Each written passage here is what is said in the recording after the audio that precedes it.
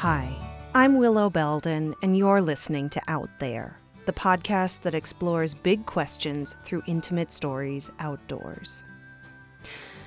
On this episode, we're going to share with you a story that first aired several years ago, but that is heartbreakingly relevant again now.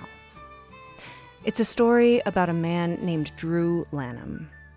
Drew is an ornithologist and an avid birdwatcher. He's also Black. We like to think that nature is colorblind, that out in the woods everyone is equal, that the mountains and rivers and forests are a place to get away from the injustices of society. But it's not so simple. The events that have been unfolding across the United States over the past weeks have driven home once again that simply being outside carries risks when you have dark skin. On this episode, producer Jackie Sajiko brings us a story about trying to do something you love outdoors when you are a person of color. I'll let Jackie take it from here. When I go camping or hiking, I don't really have to think about it. I just pack up and go. But that's not something everyone can do. About a year ago, I saw this video called The Rules for the Black Bird Watcher. I'm not sure how I found it because I am not a bird watcher, but I really liked it. It's this really funny and sharp look at being Black in the outdoors. And it made me realize that not everyone has the same option to be so carefree. You know, they're essential tools for birding. They're your binoculars, your spotting scope, your field guide. And if you're Black, you're going to need probably 2 or 3 forms of ID. Never wear a hoodie, ever. The word for an African American in camouflage is incognito. The guy in the video is Drew Lanham. He's a lifelong birdwatcher. He made this video because being a Black birdwatcher is kind of complicated. Here's Drew in real life. When I come out of the woods and if I happen to, stop at some store or something and you're anything but unnoticeable because a Black man walking around in camo sticks out, I may as well wear hot pink. It's not just annoying to stand out like that. Drew also gets extra scrutiny from security guards and police officers when he's birding because they think he's somewhere he shouldn't be. That's why Drew really does carry 3 forms of ID with him all the time. Once I was actually in a vehicle with a student of mine, and we were on the way back from a field site, and we were pulled over for no apparent reason. We were coming back through this county called McCormick, and a state trooper trailed me for a while, and he sidles up to the car and, kind of greets us and asks for my ID. And I give him both my driver's license and explain that I am there with my student to do research. And I asked him, I said, well, what's wrong? Was I speeding? He said, no, you weren't speeding. He said, you were following the car in front of you too closely. And he said, so what are you doing way down here? And I explained again, well, I was down here for research. And then I pulled out my university ID and showed it to him. He looked in at my student, who is quiet. And he said, well, you're a long way from home, so just be careful. Drew wasn't even that far from home. He was only about an hour away. Drew is used to this kind of interaction with law enforcement. He's been pulled over so often, he can't remember the first time it happened. But this time was memorable. I always remember that incident because there was someone there to witness it with me, who was able to see that, sometimes you get pulled for no reason at all, other than maybe who it is that you are. So back to birdwatching. Drew's been fascinated by birds since he was a little kid. It sounds weird, but he even thinks of himself as a bird. Drew grew up on a farm in rural South Carolina, and he spent a lot of time outdoors, acting like a bird. I spent a lot of time as a kid jumping off of buildings or, rooftops of the house and off haystacks in the barn and off of ladders and out of trees. And I made wings out of cardboard. And so I was sort of this little brown Icarus. And luckily I only fractured my collarbone and all of that. Drew decided that if he couldn't fly like a bird, he would do the next best thing. He would study them. And then I could sort of travel vicariously through those birds to other places in the world that I wanted to go. And he became a little obsessed. As a kid, he spent all his time bird watching, like as an 8-year-old. Luckily, he found a best friend in elementary school to share his obsession. Carl Montgomery was really kind of that first person who shared this passion with me. They went to the library and school book fairs together and get the same bird books and bird guides. And I just want to say this one more time, they were 8 years old. They were not your typical bird watchers. We would compare notes on the birds that we'd seen, and I would go home and I would call him and he would tell me what he had seen and I would tell him what I had seen. Drew remembers the moment he knew he was really in deep with the whole bird thing. It was in the 2nd grade. My teacher, Ms. Beasley, who looked just like the Ms. Beasley doll, she handed out these mimeograph sheets and they had the outlines of birds on them. And the bird that I got was a northern mockingbird. And of course, mockingbirds are common across a good portion of the United States. I mean, not spectacularly brilliant birds, mainly tones of gray and white and kind of little black accents in the wings. And so I took out my fat red 2nd grader pencil and began to shade the bird in the colors that I remembered the bird being. And my desk mate, Frances Williams, she took out her fat 2nd grader crayons and began to make the mockingbird look like a painted bunting. And that horrified me. I was either destined to be an ornithologist at that point or to be a really non-creative person who could not imagine beyond reality. Drew decided to try the ornithologist route. He went to college and got a degree in zoology, and then he decided to get his PhD in wildlife ecology at Clemson University in South Carolina. Growing up, Drew noticed he was different from other bird watchers. It wasn't just that he was young. He was also a person of color, and it seemed like he was the only one, the only bird watcher who was black. He wasn't totally wrong. According to a survey by U.S. Fish and Wildlife from 2011, 93% of birdwatchers are white. When he was growing up, being black didn't seem to get in the way of his birdwatching. But then he got to grad school, and something happened that changed things for Drew. Drew was about to start fieldwork for his thesis project. He was going to go up to Franklin, North Carolina, into the mountains to study how forest fragmentation was affecting migrating birds passing through the area. I had a project design. I had the proposal done, had the design laid out, the field work planned, and a few nights before I was to begin my field work, I saw a news program about white supremacists who'd moved into the area, and they showed pictures of them shooting effigies of black people and other people that they did not like. And I remember I was afraid. I was at that point very afraid to do my doctoral research, something that was supposed to determine the rest of my life. And Drew felt torn, because on the one hand, he felt like his life was in danger. There were people in the place he was supposed to do his field work who made it very clear they didn't want black people there. And they would be very violent if they met a person of color.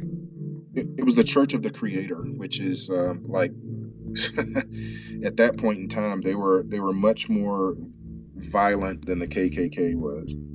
On the other hand, this was his thesis for his PhD. Getting his PhD was key to following his dreams and becoming an ornithologist. And this tiny little voice in his head was telling him, if you don't go, you're kind of a chicken. He spent the next 2 weeks trying to decide what to do. I can remember, just agonizing over it and just, my insides feeling like they were just turning round and round and round, because I felt like on the one hand that I was going to be putting myself in danger, but on the other hand that I was going to be letting somehow letting science down, or not science so much as maybe being a coward and not being worthy of being a wildlife ecologist or worthy of being an ornithologist, and that I was taking the easy way out. In the end, the Church of the Creator got what they wanted. They scared Drew away. He decided it just wasn't safe for him to go into the woods in North Carolina to do his research, so he abandoned that project.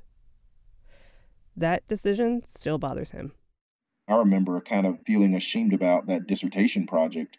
I didn't want to tell anybody that I was afraid. I took up birding in part because as a kid I was enthralled with flight, and birds flew freely without anything other than feathers and the intention to do so. And I kind of wanted to do that. I wanted to travel where birds traveled. I wanted to be as free as birds were. And it angers and saddens me sometimes when I know that I can't, or that I shouldn't. Nature is supposed to be an equalizer. When you're in the outdoors, you're supposed to be away from other people, away from their biases and prejudices, away from acts of discrimination. But for Drew, it wasn't working out like that. The woods might be colorblind, but the people in the woods weren't. And because of that, he wasn't welcome in the place he loved most. Drew didn't give up entirely. He abandoned that first project, but not his career. In the end, he changed his thesis project and went to South Carolina instead, where he studied bird populations in forests that had recently been clear-cut. He finished his PhD. He graduated and he became an ornithologist. Today, he's a professor of wildlife ecology at Clemson. But he still doesn't fit in exactly. People aren't overtly hostile, but they often don't believe him when he says he's an ornithologist and a bird watcher.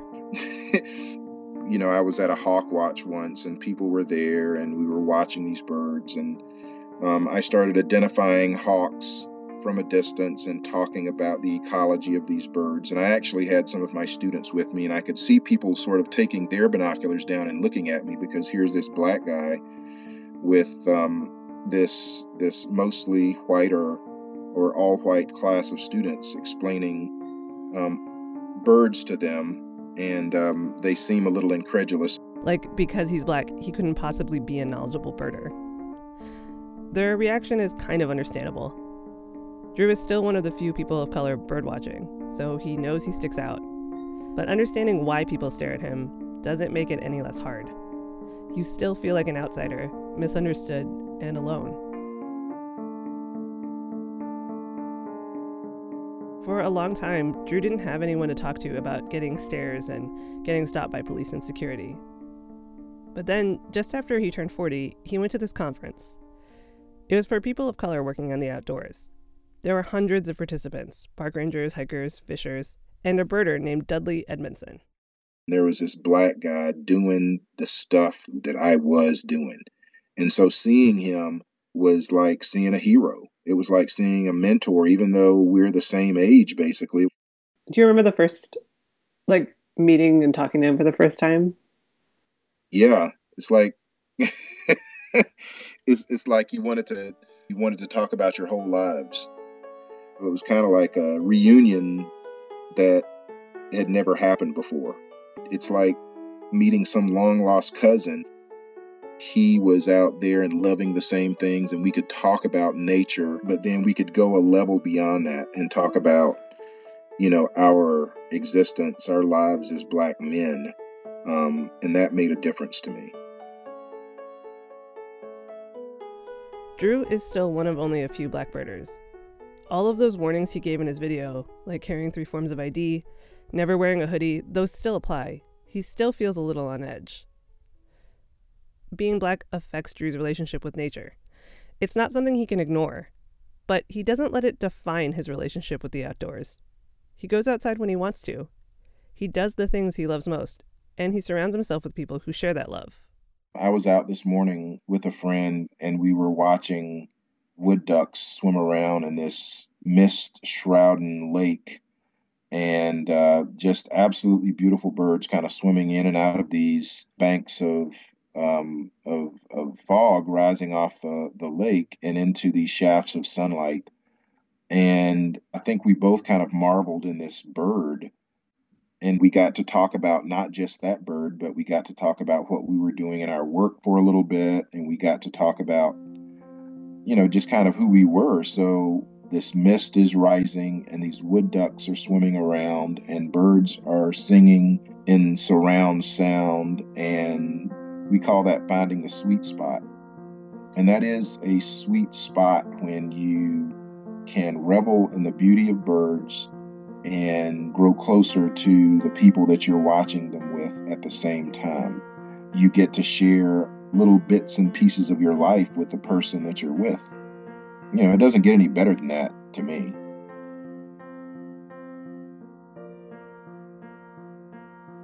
Nature isn't the equalizer we might imagine it to be.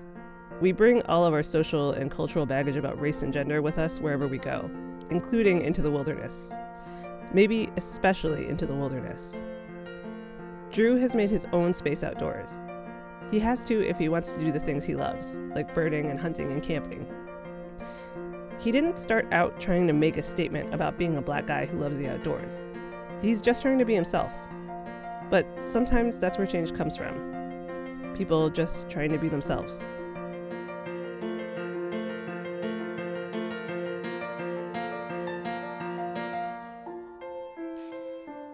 That was Jackie Sajiko. She's a producer at Stitcher, and we have a link to her professional website at our website, outtherepodcast.com.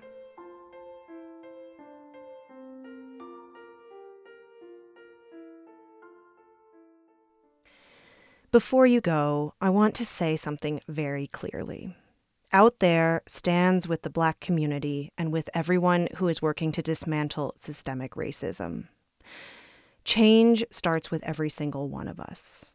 We have plenty to learn and lots of work to do, and we are committed to doing that work and showing up for racial justice, both indoors and out, now and in the long term. We commit to listening to Black, Indigenous, and people of color, both inside and outside of the Out There community. We commit to getting informed by educating ourselves. We commit to making space for and amplifying diverse perspectives and experiences in the stories we tell and the people who tell them. And we commit to diversifying our team. We've started to detail the ways we are listening, learning, and taking action on our blog, and we've shared some resources there to help you do the same. And perhaps this goes without saying, but you can expect to hear much more about this from us in the days and weeks and months to come. That's it for this episode. Our strategic advisor is Alex Eggerking. Our advertising manager is Jessica Taylor. Sheba Joseph is our audience growth director. Ben Montoya is our production intern. And our theme music was written by Jared Arnold. We'll see you next week.